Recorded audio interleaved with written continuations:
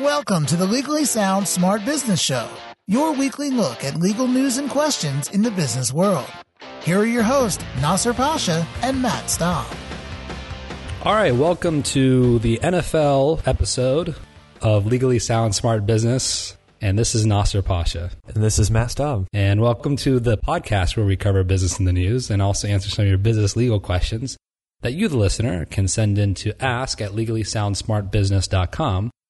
And if it's a question about your NFL football team, then just put an NFL in the subject line so we know that's you. Are you going to be able to contribute this episode? I mean, you actually know a good amount about, in your whole sports realm, NFL seems to be something you know about. So I think we'll be okay. Yeah, I think so. I'm not really sure what NFL is, though, but what's it stand for? You know.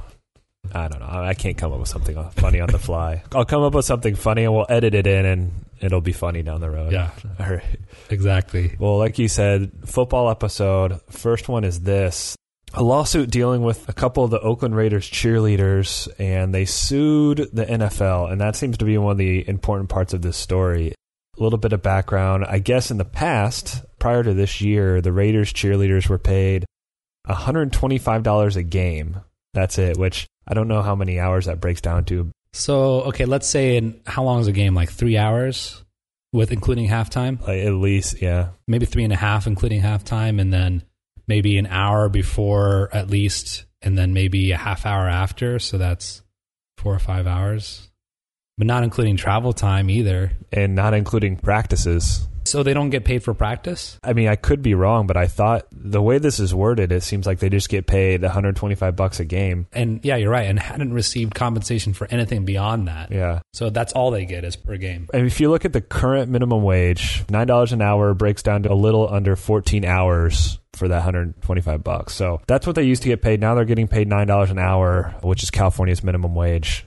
And this is just the Raiders, but they sued the NFL for obviously minimum wage claims. And the NFL's response was this. And this is an interesting response saying that, you know, we don't have to do anything. We're immune to these state labor laws, and you should have sued the Raiders and not us, the NFL. Yeah.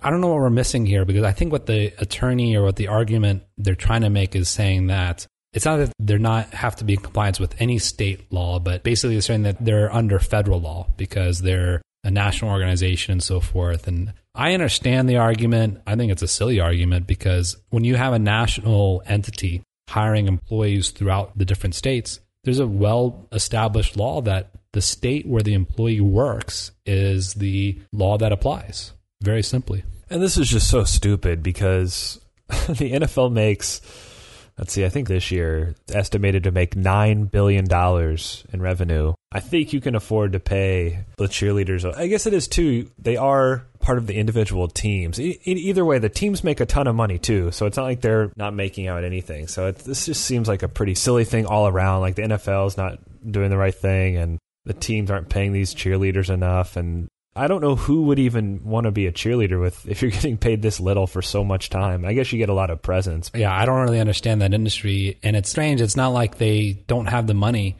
But why aren't they suing the Raiders? Are they not employees of the Raiders, or are they employees of the NFL? That's what didn't make sense. I mean, I get the NFL's argument, at least from their attorneys, saying, you know, you sued the wrong people. We're protected. Yeah, that's legitimate. Why didn't they sue the actual team? I don't know. They're obviously employees of somebody because they're suing for minimum wage claims. I would assume they're employed by the actual individual teams, right? I have no idea how it actually works. We'll have to find out more about how they're actually employed, because it doesn't say in this particular story. But NFL, though, does have a history of trying to get out of certain things. One classic thing is that many people don't know is the NFL is actually a non-profit organization.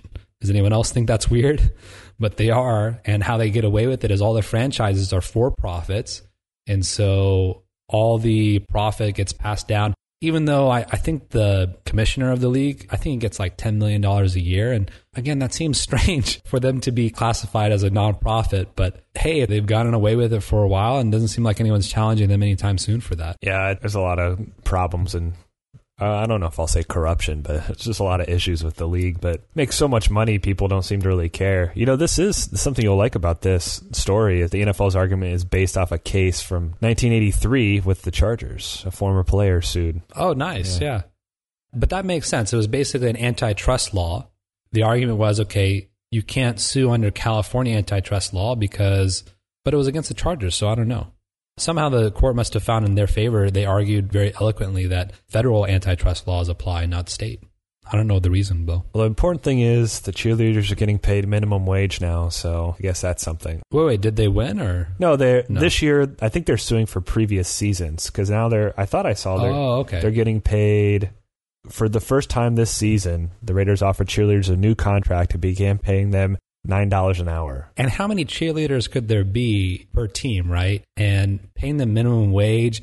By the way, this is not even a full-time job. I'm not saying that they don't work hard or do spend a lot of time, but I don't think they spend 40 hours a week. And this is also for how many weeks out of the year now?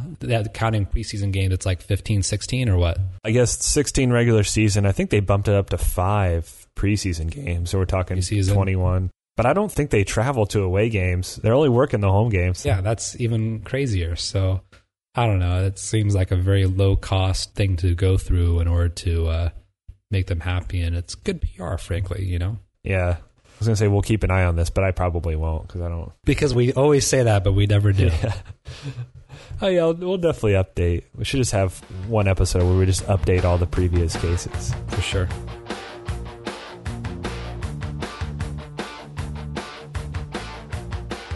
Now our question dealing with the NFL.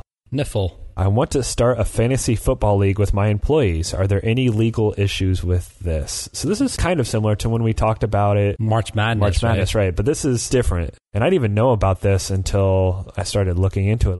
So the Unlawful Internet Gambling Enforcement Act of 2006, or UIG, I don't know how I was trying to just come up with an acronym for it.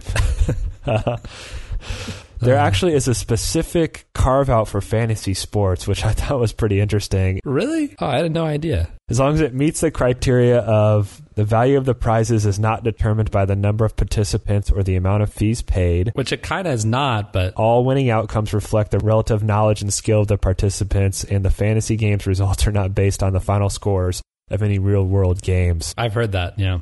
I gave up playing fantasy football about 5 or 6 years ago, and it was one of the best decisions I ever made in my life because you don't enjoy the games when you're watching them, and you feel like you have to watch all of them to kind of track players, and having not had to do that anymore is a huge burden off of your shoulders. But I still know that about how it works.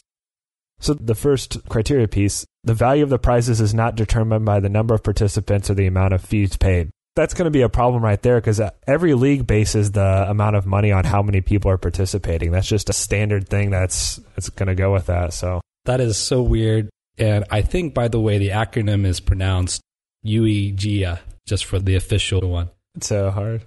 Too many vowels for me. It was difficult.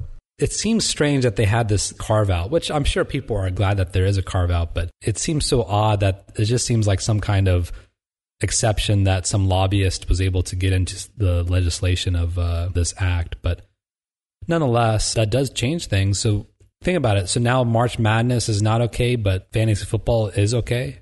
Seems strange. Yeah, because it's still based on real players and real games. So it's not like it's this made up football that isn't real. But I just saw a stat. You know how we talked about the March Madness, that first weekend, that Thursday, Friday, wasting time.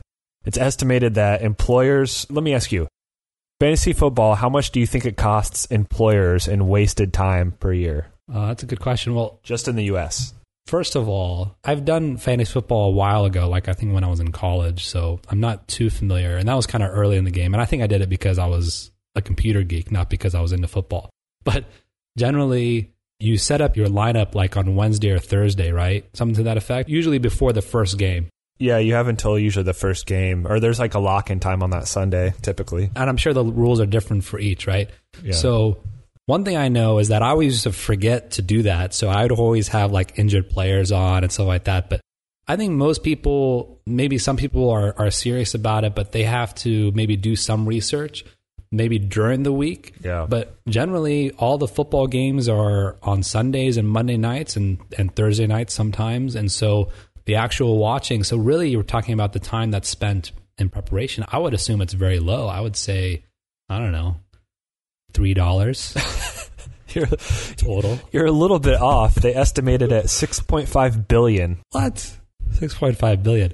I mean, I don't know. Maybe some guy out there just spending $6-5 billion on fantasy football stuff and using the employer's bank account for it. That's what it sounds like. Here's the problem is you have, and it's every type of employee, from the person that gets paid the least to the CEO. They're spending all this time during the week tracking injuries, trying to pick up players on the waiver wire, proposing trades, posting stuff on the message boards. Like, that's all it is. It's just, it almost consumes your life. That's why I got out of it, just because it wasn't fun anymore. Yeah, I can see that. But I also am of the opinion that if there's somebody that, if you want to call it a waste, let's call it a waste for now. If they waste their time on that stuff, if they weren't doing that, they'd be doing something else. And so it's a sense, it's like, how much are people wasting on Facebook or, That's true. Or what have you? That's a good point. We do have to mention that some states, even though that federal law pretty much applies, there are some states that do have even more restrictions. Yeah. I don't think any of the states that we cover, but Arizona, Louisiana, Iowa, and there may be some other states out there too. I mean, Iowa doesn't even have a professional sports team, so I don't know why they care. Well, that's why. They're anti-NIFL. Louisiana and Arizona do, but yeah. Oh, well. Yeah, keep that in mind for those people listening in those states. And I assume, too, like, depending upon which, I'm sure Yahoo Sports and some of the other more common fantasy football leagues are probably compliant in the category, but I would be careful with some of these, like, less popular ones to make sure that they're compliant. Right. So that's our football episode. And we'll be doing football every week now, right? Until the playoffs or Super Bowl? We're dangerously close to the start of the season at this point. So, what do you mean dangerously? Like, what's going to happen? I don't watch as much as I used to, but it just consumes. You get college football on Saturday, pro football on Sunday. It's just like, and it's just all day. And especially if you're on the West Coast time, it's even worse because it starts at 9 and 10 a.m. So if you want to watch, you don't even get your morning because you don't start at noon like you would on the East Coast. This is where it makes sense to pick a team and just watch those games and don't let it waste your life away. Go out there and do some volunteering and give something back to the community. That's just my suggestion. All right. Well, thanks for joining us, everyone. Keep it sound, keep it smart. This has been the Legally Sound Smart Business Show with your hosts, Nasser Pasha and Matt Staub. The Legally Sound Smart Business Show is your weekly look at legal news and questions in the business world.